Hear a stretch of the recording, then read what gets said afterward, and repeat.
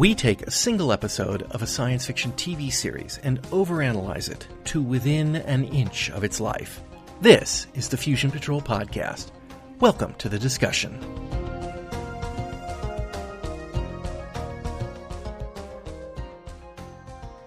Hello and welcome to another episode of Fusion Patrol. I'm Eugene. And I'm Simon. And tonight we are looking at the latest episode of Series 10, Doctor Who, The Empress of Mars. Is it Empress of Mars or The Empress of Mars? I think it's Empress. I think it's Empress of Mars, but I stand to be corrected. Well, we'll go with Empress of Mars. I think the is unnecessary. The Doctor... The is necessary. Bill and Nardole crash NASA HQ just as the Mars Valkyrie probe is about to send back the first pictures from under the Martian ice cap. Imagine their surprise when the words, "God Save the Queen," written in rocks, are revealed beneath the ancient ice. The TARDIS determines the words were written in approximately 1881 and takes the crew there. It promptly departs on its own, with only Nardole on a board, stranding the Doctor and Bill. Underneath the surface of the planet, they find a breathable atmosphere and a squad of British Imperial soldiers and their ice warrior manservant, Friday. The colonel in charge found the wrecked ice warrior ship in South Africa and rescued the suspended ice warrior within. He helped repair the ship and brought the troops to Mars for promised mineral riches and to expand the British Empire. With a giant Martian technology weapon from the ship, they have been excavating, but so far, to no avail. Of course, soon after the Doctor arrives, they burst through to the tomb of an Ice Queen. They think it contains riches, but it really contains the remnants of the Ice Warrior race in suspended animation. Once revived, the Doctor fights desperately to broker peace between the two races, but hotter heads prevail and fighting seems assured. In the end, the bravery of the Colonel and his willingness to sacrifice his life to save his men convinces the Ice Queen to cooperate. With Mars now a dead world, the Doctor fixes up a radio and transmits a message for help to the stars. Alpha Centauri responds and sends help to rescue the Ice Warriors. There's just one thing left to do. The Doctor, Bill, and the Colonel build the stone message, "God Save the Queen," on the surface of Mars to help Alpha Centauri find their location. Nardole returns with the TARDIS, but the Doctor is dismayed to find the Master at the controls. So, Empress of Mars, Mark Gatiss, what did you think? This couldn't really be any more Mark Gatiss than this. I mean, it's got the facial hair thing. He's got an obsession with soldiers and stuff with the British thing. I know it is Mark Gatiss, and the Victoriana stuff, yeah. And the kind of scientific romances, because this reminded me so much of his First Men on the Moon that yes. we reviewed on here back in episode 23, I believe. Wow. I know. I couldn't tell you what this episode is. Number. Well, I couldn't tell you that, but the that kind of H.G. Wells, Jules Verne vibe going through it, that's something that Gatiss loves. Yep.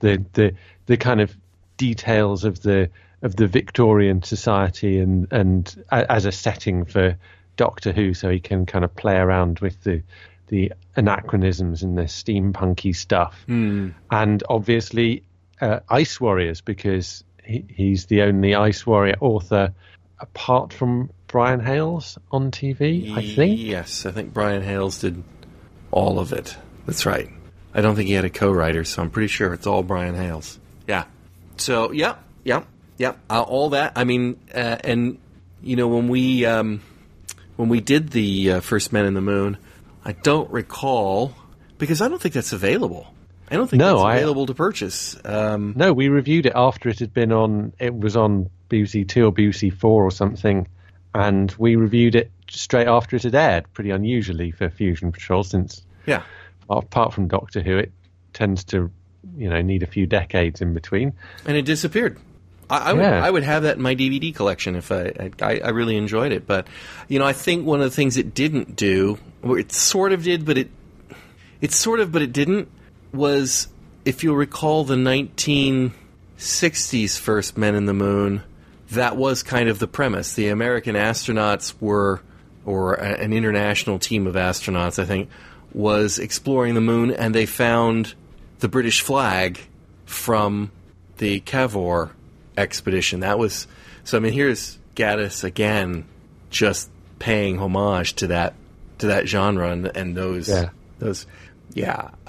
And wow, solid old style Doctor Who too. Yes. This go ahead. I mean, not just it. Certainly, it felt very kind of classic Doctor Who, but the pacing it's knocking me out how well they've got this now.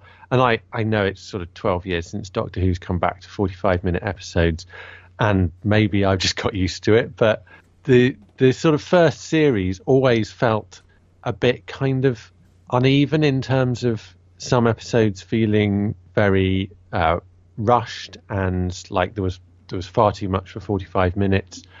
Mm-hmm. And they were playing around because with different one part and two parts.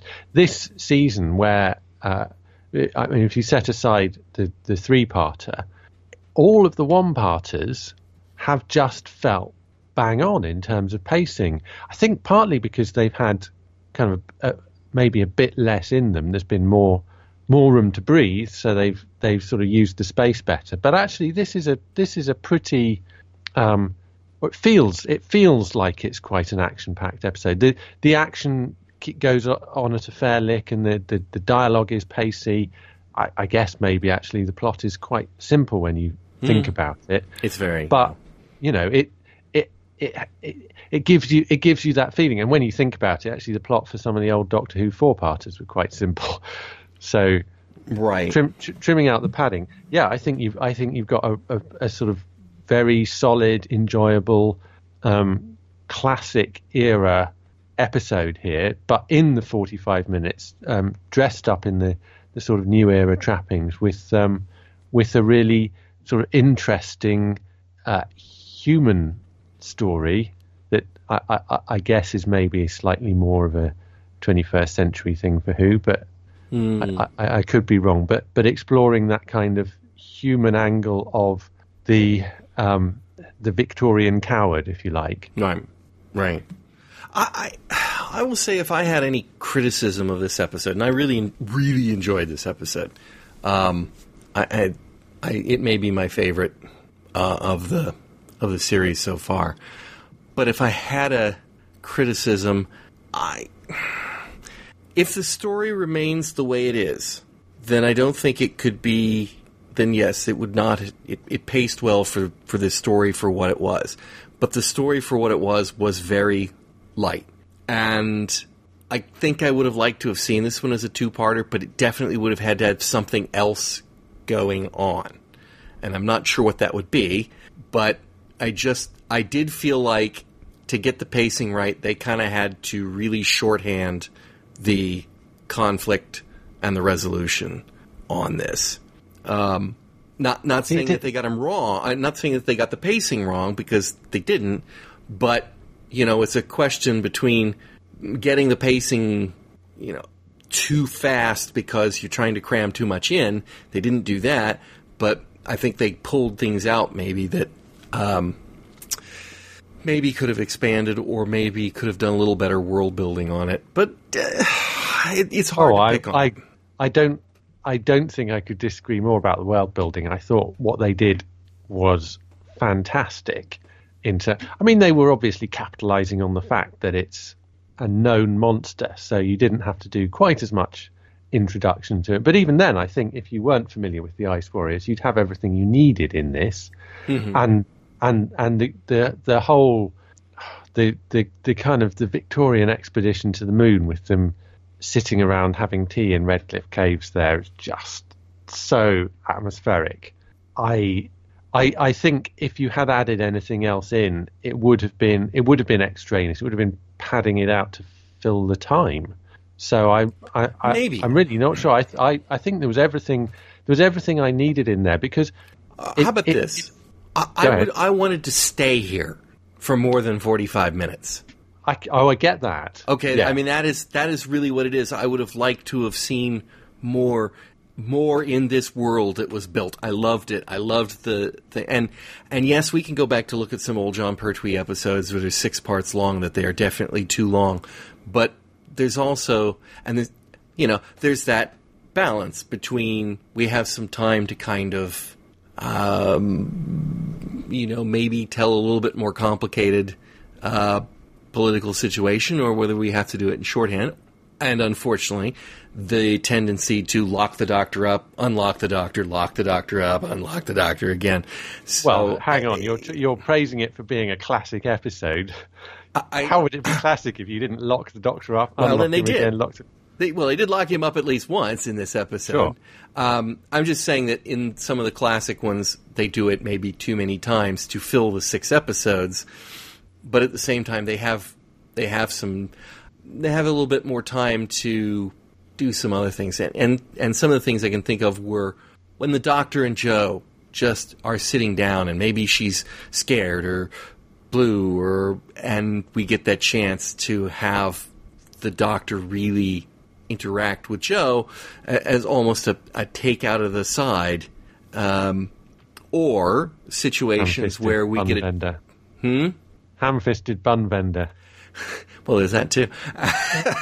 And then also we have situations where they can kind of build in a little bit more of the politics or the background of the colonists or whoever it happens to be. And I agree.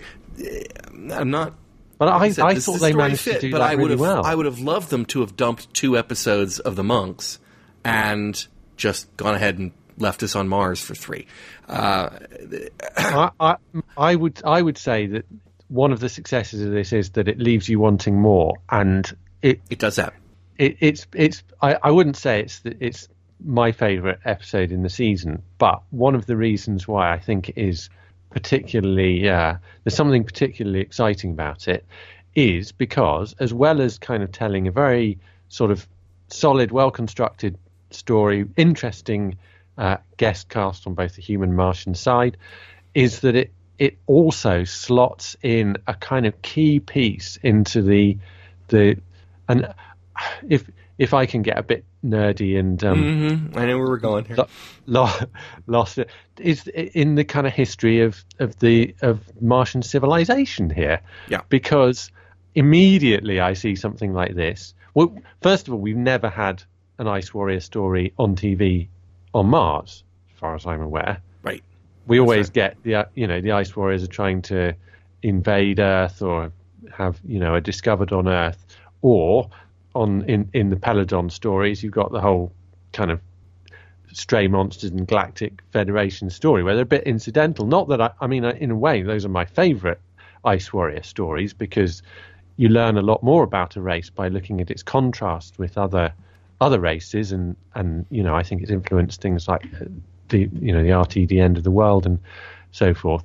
But it's still quite nice to get something of what happened, what was going on with the Martian civilization, that they did end up fragmented, with a frozen Ice Warrior here and an invading Ice Warrior there, and the fact that Mars is a dead world. The fact that Mars is a dead world, and so one option would obviously have been to go further back to the kind of full Martian civilization. But I like, what I like here is you get a glimpse of that. You get enough to be sort of told this is what has happened to Mars, and you get that nice kind of throw forward to the Martians joining the Galactic Federation and everything. So you get to fit that in. And if you're particularly nerdy about it, you're sort of sitting there. Well, if you're nerdy enough, you probably don't need to do the kind of dredging of your memory that I had to do. But trying to think 1881. So hang on a minute. How does this fit in with what we see in, say, the Ice Warriors or Seeds of Doom. Doom. I always get those ones mixed up. Death. Seeds of Death. Which, I think it all fits in with, and I think it actually fits in with the Big Finish have strayed onto Mars with their Ice Warrior stories. But with the Red Dawn comes up in Red Dawn and the Judgment of Iskar. Yeah. And, I think it fits with that because it's sufficiently ambiguous in both stories that the kind of apocalyptic event, whatever it was, could be the same for either. It's interesting because they did put in a piece of the puzzle here, and it's a throwaway line. Apparently the Ice Warriors were at war. Maybe not quite the same then. Friday did say something to the effect of, the war, is all gone, everything, as if that was a thing when they went into hibernation. So, it would be then reasonable to assume that maybe there are other ice war that... No, I don't know that it's the war that caused it. I'm just saying it would be reasonable to assume there are other hives of ice warriors that maybe didn't get picked up. So, such as the tomb in Red Dawn. Yes, exactly. So it could have been the other side. It could have been another... Who knows what it was, but it felt absolutely. like he left it open for that. Yes. But I tell you, nothing. I mean, every time I have watched this episode, if you've ever had a show or something you watch and you know it's coming, or you don't know it's coming, and every time it comes up, you cannot help smile. And that is what happens to me every time Alpha Centauri's voice comes on at the end of that. I just absolutely adore that throwback, and the fact that they got the same actress to do the voice is amazing. But I thought that was weird because Alpha Centauri appears in The Bride of Peladon, but that's voiced by Jane Goddard instead, so she hasn't actually come back to the role at all since the Monster. Get them the wrong way around. I think Curse was first because it didn't. Yeah, no, you're absolutely right because the Monster was in Monster, and that was the second story. So, I mean, that just, stand up and clap. As soon as that voice popped on there, I'm like, that can't possibly be Alpha Centauri. And then that was one because I got very behind with Doctor Who, and so I didn't watch this on the day it was aired. Ooh, got spoiled. I was about a day late, and it was the one thing. So much politics going on, I couldn't keep myself off the internet. But on the other hand, I did see it was the one thing where they were tweeting about Alpha Centauri, and you couldn't miss it, and therefore the surprise was gone. But as you say, even if you know it's coming, it's still a lovely moment. Yeah, and one of the things in all of Doctor Who, there are several episodes that I genuinely feel kind of break, maybe not the mold exactly, but they, they advance the mythos of Doctor Who, and Curse of Peladon to me is one of them, because this is an episode where the Doctor has come up against the Ice Warriors twice before. They have been evil or certainly invading and unreasonable, and the Doctor is pretty much not trusting them and sure they're the villains, and this is one of those circumstances in Doctor Who, and it may be, I'm not going to, our listeners may correct me, it may be the first time in Doctor Who where we're presented with the idea of maybe the villain is misunderstood, or is not the villain, and not so much in Monster of Peladon, because it turns out the Ice Warriors are the bad guy, so they're trying to flip it on its end. It's like, oh, now you're convinced they're the good guys, and it turns out they're the bad guys. That one's not as good, but in Curse of Peladon, that's an amazing thing. And to have Curse of Peladon drives that home for the Doctor, and then it's the Doctor who gets them into the Galactic Federation, basically, later on, is such a neat tie-up, and such demonstration of Gaddis as a fan that I love it. I mean, that's so much better than the Ice Warrior we had in the Russian sub one. Not that I disliked the Ice Warrior in the Russian sub one, but I mean, this feels like an Ice Warrior story, and that could have been any generic alien fighter. Exactly what I was going to say was the Ice Warrior in that wasn't. It didn't make it an Ice Warrior story. It wasn't actually needed.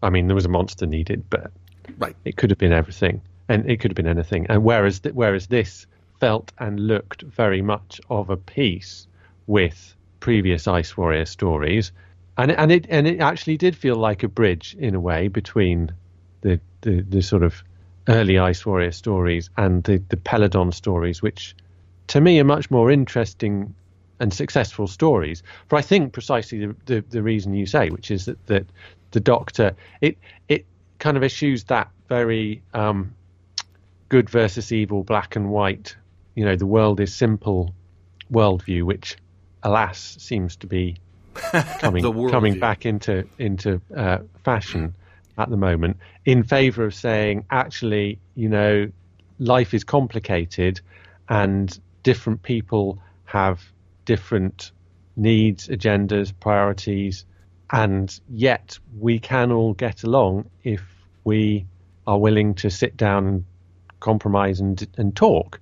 And somehow the Peladon stories made that quite exciting. It's certainly much more interesting than it sounds. At a time when Britain was, this is the bittersweet thing about the timing. Britain was entering the European Union. That's right. That was very timely. Yeah, and I think that was part of what that story was about. Undoubtedly, because it would be. I mean, we know these stories as we've seen in the Monk stories this year and the Saigon stories a couple of years ago. They reflect the kind of and even if it's less obvious, there's always a sense in which real life seeps in. But they certainly do reflect the kind of culture and politics of the mainstream of the time. And so I'm still trying to work out what this one actually says, but certainly I think the nod to saying that now that the Ice Warrior race has been brought down, but it will become great again by joining a union is quite pointed. Yeah, I wonder if that was intended or just accidental, but I will say this, though. Well, we think we know Mark Gatiss' views on these things, so it wouldn't be something he did. Oh, I'm sure that Mark Gatiss, I suspect very much Mark Gatiss did not vote for Brexit. No. But, whether writing this story, he said, I'm doing a piece about Brexit because Curse of Peladon was I don't think the timing of the story. Yeah. No, I think it was the choice to maybe include that ending, whether conscious or subconscious. I think there's probably something there, and someone like him who's a kind of hardcore Doctor Who fan who is thinking about politics but has also got all of these Doctor Who stories rattling around in their mind. When this stuff's going on, you can't help but make those connections in your head. So I'm sure, in the kind of rich maelstrom of ideas going around while this was being written, those links were deliberately or inadvertently being made. So that train of thought made me think of something. Back to my earlier point. Sorry, that's a bit of a derailleur there, but I had nothing to add to the EU. I think you're probably right. Curse of Peladon needed a little bit of space. Maybe it had too much, I don't know, but for the Doctor to be able to go through that process of discovery. Yeah. He needed several episodes of, I don't trust the Ice Warriors, things are going bad, it must be the Ice Warriors, I'm investigating the Ice Warriors, let's keep an eye on the Ice Warriors. Tell Joe that the Ice Warriors are bad. Now Joe is convinced that the Ice Warriors are bad. Even when the Ice Warriors are helping people, even when the Ice Warriors are being, saving the Doctor, saving people, the suspicion always falls on them because the Doctor put the suspicion that she knows nothing about the Ice Warriors. And they had to slowly convince the Doctor throughout the course of the episode to believe in them. And you can't, I don't think they could have pulled something like that in a 45-minute episode. Obviously, they didn't have to do that in this episode. But one of my complaints about New Who is the Doctor knows everything. He comes into the room and they've shorthanded it that he now basically has thousands and thousands of times more information than he did on his first run through the galaxy, which is partially true, but it eliminates a lot of the investigation and a lot of the exploring the world because he can shorthand it out. Do you think that matters here? Because we know a bit about the Ice Warriors, but also the key thing in this story is it's not it's not initially clear which side the Doctor will come down on. See, now I don't agree with that. Okay. In my mind, it was I never for a second doubted that he would be on the Ice Warriors side. The Earthmen are invaders. Maybe that's an American view of British Imperial Redcoats, but they're the bad guys. And and of course, Catchlove or whatever his name was almost twirling his mustache. He was so. Yes. Oh yeah, but what a cracking performance! I'm not saying it wasn't, but he just it was like they are the invading primitive, the bad things about mankind. The Doctor is going to try to not get them killed. He's going to try to get them to leave. Yes, but I felt he was going to be, on the Ice Warriors side because of Curse of Peladon and because of Monster of Peladon, the Doctor has a respect for the Ice Warriors. He knows what they can do, but he also, as he said, they can soak the sand in blood and cry at the crushing of a flower. The Ice Warriors have become not ciphers, but they have become complicated beings to him. And therefore, I'm not going to say that they weren't more primitive here and therefore more, just like the British were. The humans are more primitive and more aggressive and more territorial, and the Ice Warriors, who were also being invaded, were. So I was never in any suspense on that, or at least it didn't feel that way to me. I was like, obviously that's the way the Doctor rolls these days, and he's learned that lesson time and time again. So, but right, no, that part of it, I was just using an example of saying that there are stories there are aspects of a story that you could put in here that truly would deserve that space. And again, you're right. I wanted more. I wanted to stay on Mars. I wanted to go back 2 weeks. Leave them wanting more. And land on Mars 2 weeks earlier and stay there for 3 weeks. But that would have been fine. Oh, well, let's see. And also the story of the Colonel and the Captain. Well, to me, that's the interesting thing about, because I tend to agree the idea that, clearly the Brits are invaders, and the Doctor isn't going to side entirely with them. Though, as the balance of power changes, I didn't feel I knew exactly which way he was going to jump. But still, what you've got with Godsaker is someone who is a genuinely sympathetic character, and you don't realise how sympathetic he is. You at first see the fact that he's just a bit more wise, level-headed, yeah. Yeah, because he keeps on holding Catchlove back when Catchlove wants to go in and just blast everyone. But that could be cowardice. I don't want to fight. I'm a scaredy cat. Indeed, but he's not afraid to stand up to Catchlove. And then, as you say, you kind of get the backstory, and I thought that was quite interesting. So, he was a sympathetic character, even if there were a couple of on the human side, like I didn't notice the name, but yeah, the kind of standard issue. No good will ever come of him. Victorian crook type. Yep. So yeah, not necessarily huge scope for character development there, but nonetheless, some quite satisfying little sketches that play out in their own stories to a kind of proper conclusion. So let me ask this question, because it wasn't clear to me in the episode. Catchlove is basically blackmailing the Colonel because he knows the Colonel is a convicted criminal. Yeah. Does that mean that the Colonel is actually not really in the army? That he is not a colonel and that he's pretending to be one? I presume so, yes. How does a pretend colonel get command of a squad of soldiers? Don't they have to have orders and somebody says, yeah, all right, here's a piece of paper, Colonel? But if a colonel gives you the orders, why? I don't know. Did he just go to some other group of soldiers and say, you, come with me, we're going to Mars?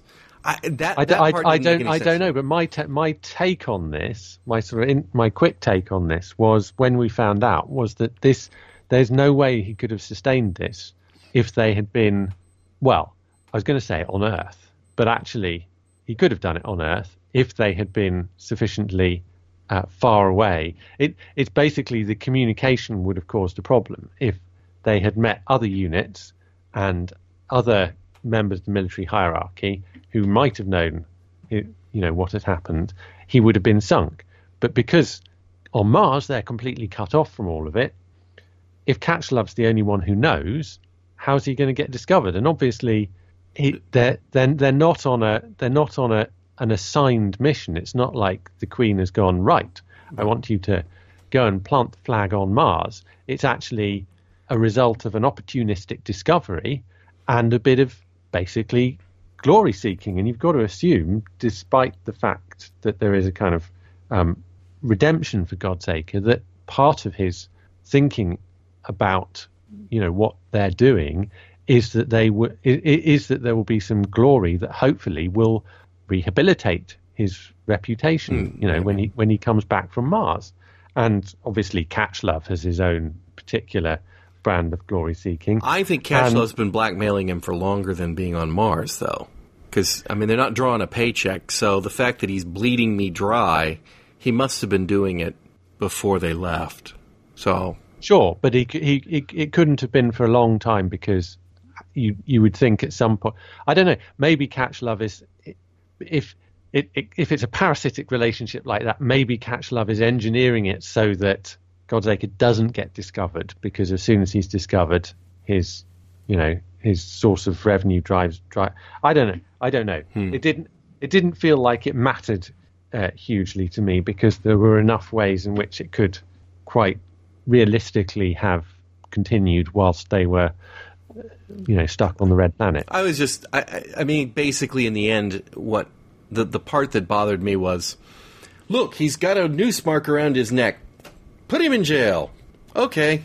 And all the troops decide to follow Catchlove, who is obviously a jerk.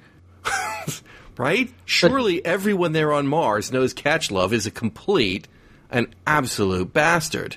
And the colonel is a kind of nice guy. You would think on another planet, and two men in ranking uniform, that they would still hold with the colonel. This is mutiny like it would be on a ship. The question is, I think, who do you believe will be the kind of winner out of it? It seems to me that at that point, Catchlove has the upper hand. It doesn't seem like Godsaker is going to stand his corner, and he's not going to try and rally the men behind him. It's not clear that they would rally behind him anyway. So, and once some of them have gone that way, the other question about the men that are following them, if he's round, perhaps these are basically a bunch of less than totally upstanding soldiers. They may be scallywags and kind of misfit. Yeah, and that's possible too. I certainly it was an interesting collection of true. I'll tell you what I loved. I loved what happened to him when they got hit by the ice wire gun. Oh God, that was absolutely petrifying. If they'd had an effect like that in a story in 1981 or whatever, I would have been having nightmares for weeks. I can imagine. And obviously that's not what happened in the old Ice Warriors, but at the same time, you can kind of imagine it, because what they used to do is put them behind a mirror and twist it and bend it out of shape, and they would scream while they're being... Yeah. Which, it doesn't actually take much to carry that a step forward and say, oh, yeah, okay, that's what they didn't show us is what happened to the bodies. That was gruesome. I don't know, it would give me nightmares, but it was... Oh, it would definitely... And in a way, there's something more... the kind of... In a way, I think the sort of gold standard of terrifying weapons is, in the modern series, in this century's episodes, is the Dalek gun kind of showing you the skeleton. Though, even going back to the early days, just the whole kind of reverse thing was pretty petrifying in a straight kind of energy bolt laser weapon thing kind of a way. And this is so much less, on the face of it, you're turning people into kind of bouncing balls. There's something kind of slightly amusing about that idea, except when you see it's this kind of surreal horror that just, that would be haunting my thoughts. I watched them a little closer on my second view, and I think they were pretty wise to avoid allowing you to see the face. Well, but that's what I mean. But one of them did have a hand sticking out, and I think it was still moving a little bit. That was a bit. It's like, It didn't show you an awful lot. I mean, I haven't rewatched it and freeze-framed these things, but it certainly felt like you didn't see that much. And yet, your imagination fills in the gaps, and you could almost be forgiven. Plenty horrific. You could almost be forgiven if you're a kid watching it. What you saw was the person got wiped out, and what's left is a bundle of clothing. Yeah, but it's not. No. But I could see how you could kind of get away with that, is if we're not showing anything but his clothing, and it's all kind of wrapped up in a bundle. But that one with a hand popping out was just like, okay, well, it's... Again, did we see that? Did we see the Ice Warrior weapon in the Cold War? I remembered its name. Cold War. I don't remember. I don't remember him. It's a while since I watched the episode, so I couldn't be that specific about a detail.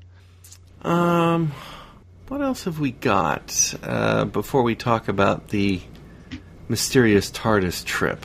Well, I mean, I think one of the interesting things about that is going to be the structure. But I overall, there's a thing that I like about this episode, which is how it fits, because we've talked about how it fits in with all the kind of Ice Warrior stuff. But obviously, I've said it before, and I'm going to say it again. I just think Capaldi is astonishing in how much his performance has developed, and I was very happy with him a couple of seasons ago, but now he is so much the Doctor. It just is. It's a crime. He's leaving now. Well, it is a crime he's leaving, and it's kind of difficult to think of anyone who is more the Doctor. Whereas I think when he started, it was so different that while you enjoyed it as a performance, it was kind of something that stood alongside other different interpretations of the Doctor. But another great performance in this, and I thought that Gatiss wrote really well for the Doctor. Tiny little bit more generically for Bill, probably. But I liked that line in this where he brokers everything so that Goldsaker doesn't get sacrificed or executed, and he stops everyone else from interfering. Mm-hmm. And Bill asks, "Did you know that was going to happen?" And he says, "My problem has always been thinking like a warrior." And so what Gatiss has managed to do in this is tie in writing the Doctor, writing the 12th Doctor, the Doctor we're getting now, in a very traditional story where he's playing a very traditional Doctorish role, and yet nodding to all of the kind of good man goes to war, losing the name of Doctor, all the kind of other stuff that has been brought into the series in the kind of last, I suppose the kind of Matt Smith years primarily, and I just thought, it was another nice indication of where he'd pulled in another piece that fitted in with the story, worked really well on its own, but also made it part of this larger multi-dimensional jigsaw that is Doctor Who. So, bravo. And that does actually remind me. I don't remember if we mentioned on the podcast or not, but in the episode Hellbent, when they released the script, I think there's a sequence in there that's not reflected in the show, but it's there in the script for the director, that basically points out that the War Doctor is still inside the 12th Doctor. There is a motion, a movement, or something, and then it says a sign that the War Doctor is still part of him. Yeah. So I mean that is part of the Moffat mythos that he's built up there. So that kind of makes sense. Gaddis, of course, would be in on that piece of knowledge anyway. So we get to see the Ice Queen for the first time in this, a new piece to the Ice Warrior mythos. How successful is that to you? I mean, it's all right to me, but she seems a little mammalian to me. The long hair, the breasts. It was kind of. Was it hair? I'm not sure, but I mean, it was arranged. It was a nod to kind of to demonstrate to the audience her gender, because presumably the vast majority of the viewing audience wouldn't be able to sex a lizard. Correct. But I mean, I think part of it may be, obviously you have, believe it or not, these aliens are played by actual humans, and therefore it can be quite difficult to disguise some aspects of. And humans are mammals, by the way. It can be quite difficult to discuss to disguise some of that. But I think the hair thing, clearly, it wasn't necessary, but I think it might have been a way to try and demark. And I don't know what was going on here in terms of casts, whether we had whether you also have a kind of monarch cast generally, or is it down the female line thing? What if there's only a male offspring? Do you get an Ice King? But in terms of the actual performance, I kind of thought it was a bit hammy and over the top at first, but it probably had to be, realistically. And by the time we got to that final showdown, I actually thought it worked really well, and that kind of thing. I suppose the reason it felt a bit hammy is because there's a bit more expression, and that's partly because there's more of her face visible and everything. But you kind of needed it. She doesn't hiss. That's true. She's doing a Klingon, and not a. Iraq's. Yeah, okay. But she's not going to say her own name, so. Yeah, so that was the one thing. We didn't get enough of. I guess we had a bit of Friday talking, and he's not doing the classic 1960s, 70s hissing, but some. So, yeah. At least that means it's I suppose because you see their mouths, it can't be Nick Briggs doing all the voicing. It could be. Nick Briggs could do all the voicing, but well, he would have to sync. He would have to sync with the mouth, is what I'm thinking. I mean, he's obviously done a lot of Ice Warriors on audiobooks, and he's an extremely good monsterer. But it is quite interesting to get some variations in monster behavior. Yeah, I mean, I wasn't. It was fine, right? I mean, we had Ice Warriors in the first one, in the Ice Warriors, and I think, did they add the Ice Lord in Seeds of Death? Whatever, I'm pretty sure it's Death. I think Death is the first word that comes to mind, and then when they got around to doing the Crinoid episode, they go, "Oh, we've already used Seeds of Death." Yeah, no, you're right. Seeds of Death. It is Seeds of Death, and yeah, they introduced the Ice Lords in that. So. Yeah, fine. And the Grand Marshal. But, that's fine. That doesn't mean you can't have a Queen too. Right, exactly. So I didn't have any problem with that. I was much less problematic than, it turns out that's just a biomechanical suit with a little space squid inside of it, or whatever it was that was inside the Ice Warrior in Cold War. I kind of liked that the Doctor almost walked it back a little bit in this episode. By making them integrated, as it were, or whatever it was he said. Yeah. So, I was fine with that. I don't know that every time we have an Ice Warrior, we have to introduce some new revelation about their structure or hierarchy. That's where we get.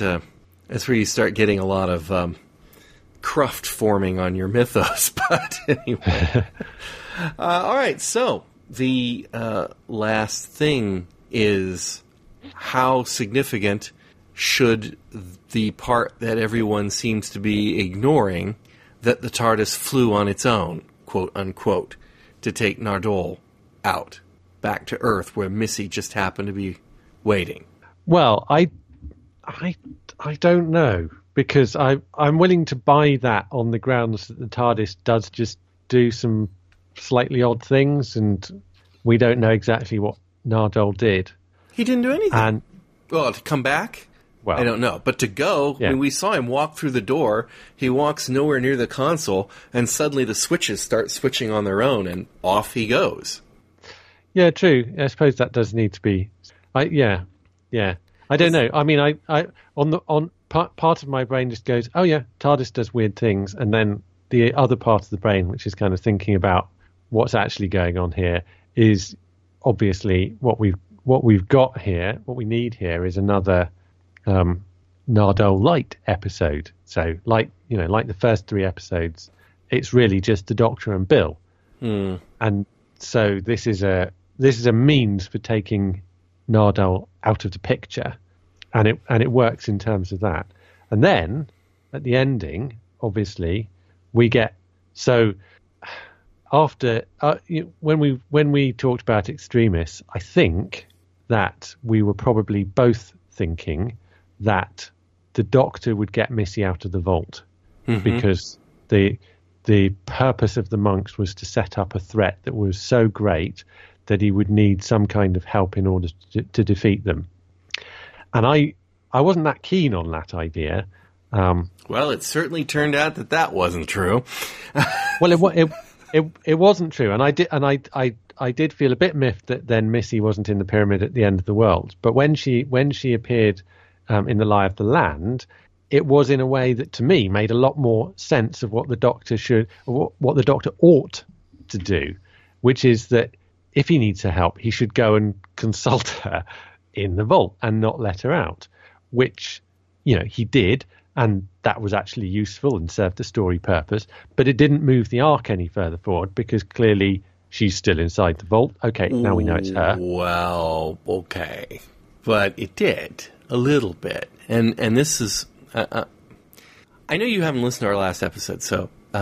Only because I've been so behind with watching the stories. Wasn't a recrimination. It was just... I know that you haven't. So for the basic, that particular piece of it, the question that was asked was, oh, now I can remember all their names, boo-hoo-hoo at the end. Crocodile tears, fake, part of a plan to get out? Yeah. Or, yes. Trying to fool the Doctor into believing it's unrepentant. Yeah. No, I did pick up on that, and I mentioned that too, that it's showing us something that... And the Doctor wants to believe it. Yeah. So it tells us something about what is going on between the Doctor and Missy, and now we kind of understand, because that question about why he was going ahead with leaving her in the box for 1,000 years, and okay, maybe there is some reason for that, but it wasn't the Doctor.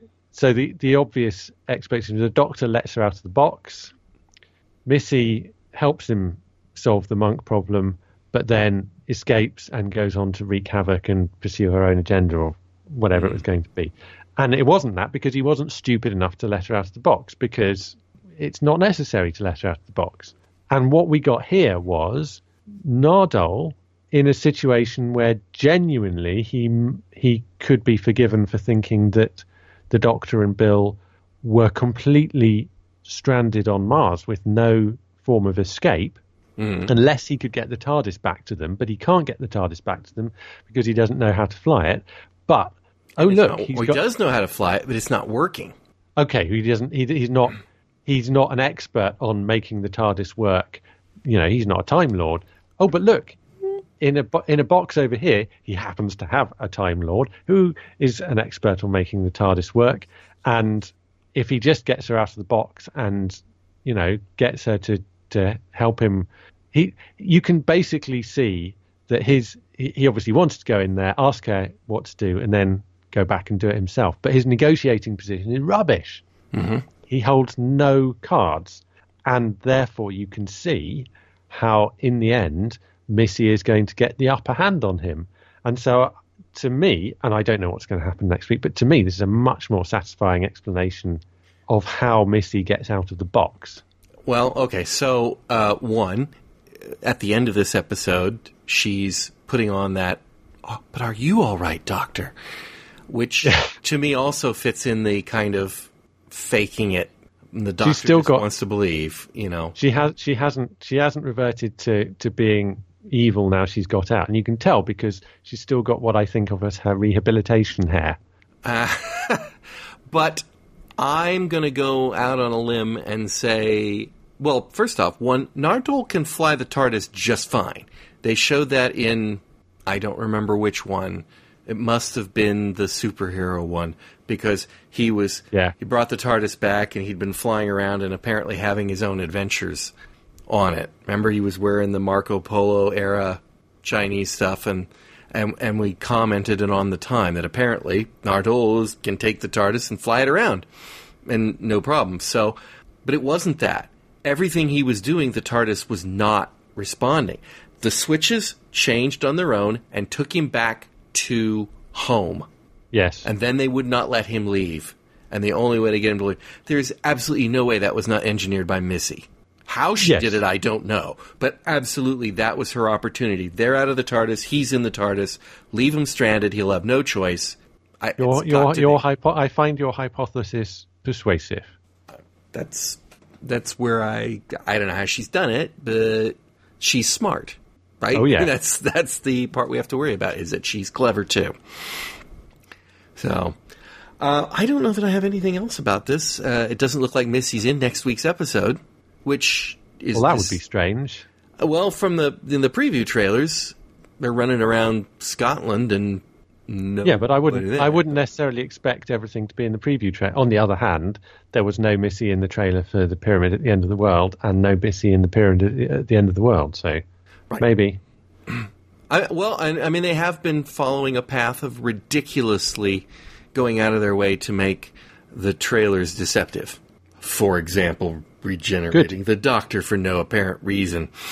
I don't mind them putting that in the trailer. What I object to is them putting that in the episode.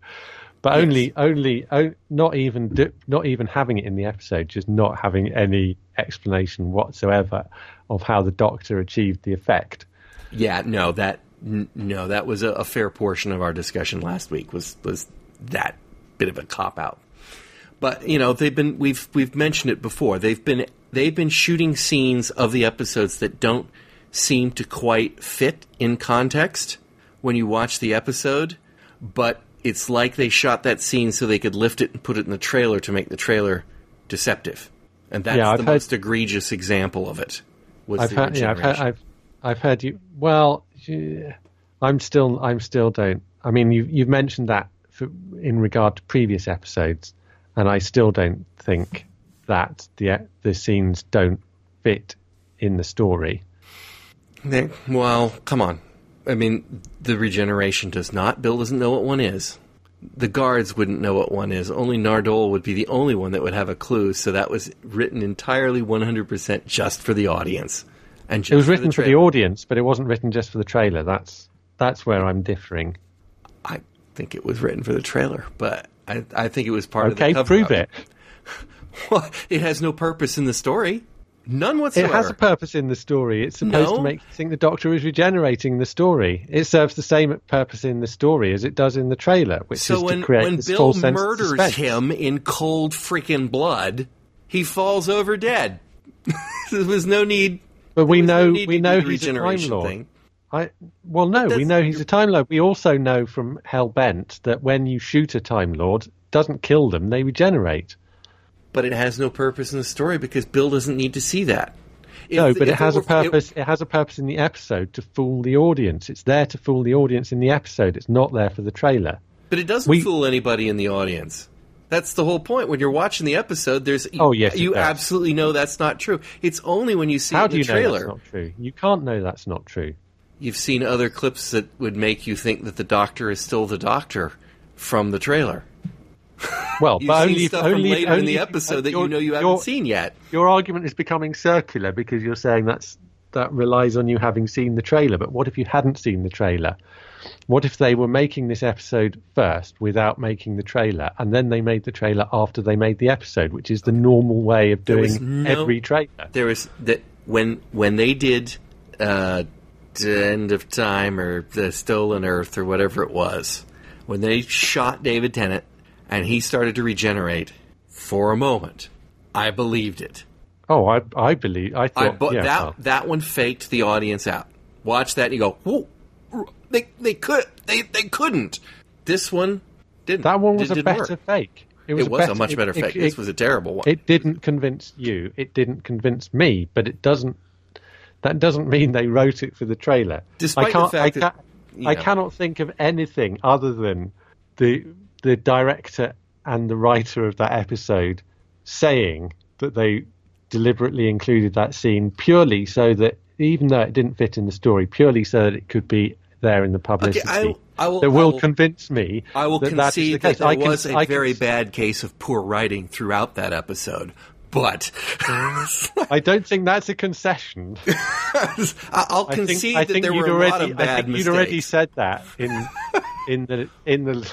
So I guess we could argue that it was just poorly thought out, but I guess I want to actually attribute the writer with enough or Moffat with enough intelligence to say that they did it for a reason, not just, hadn't really thought, that doesn't make any sense. They absolutely did it for a reason, and I think you and I are in agreement that it is a poor decision in the episode, which is otherwise very well written, but we might not be in agreement about that. But the only question is whether it was specifically done for the trailer. And I don't think we're going to agree on whether it was or not, because I don't see how we can determine whether it was or not. It makes more sense in that context. It's for the promotional. It's for the fact that they're running the trailer at the same time that Capaldi's out doing his promotional tours going, oh, yes, I've already filmed my regeneration scene, even when he hadn't filmed the Christmas special. Oh, this regeneration is going to be different. You've seen regenerations, but this one's going to be very different than all the ones in the past. And they were seeding before the show even aired. They were seeding weird regeneration and then throwing that piece out there. You're assuming your conclusion in basing your argument, because if you were to say, okay, let's just entertain the idea that maybe they didn't include that scene purely for the publicity. They included it because they wanted to create that moment of suspense in the episode. But having made the episode, they then go out and do the publicity. They think, we can play on that. We'll include it in the trailer and we'll talk it up in all the interviews. And I don't see why that is any more or less likely than the alternative hypothesis, except that it's obviously fairly extraordinary to include a scene purely for it to be in the trailer. Feeling like they've been doing their best to just mislead us this year, so in the trailers, and doing a fair job. But anyway, I think that's the job of trailers. They want to make you watch without telling you what's going to happen, so they should mislead you. I don't disagree that they should not reveal. They should whet your appetite. They should make you want to watch the episode. They should raise your excitement about it. They should not be a step-by-step telling of the entire story.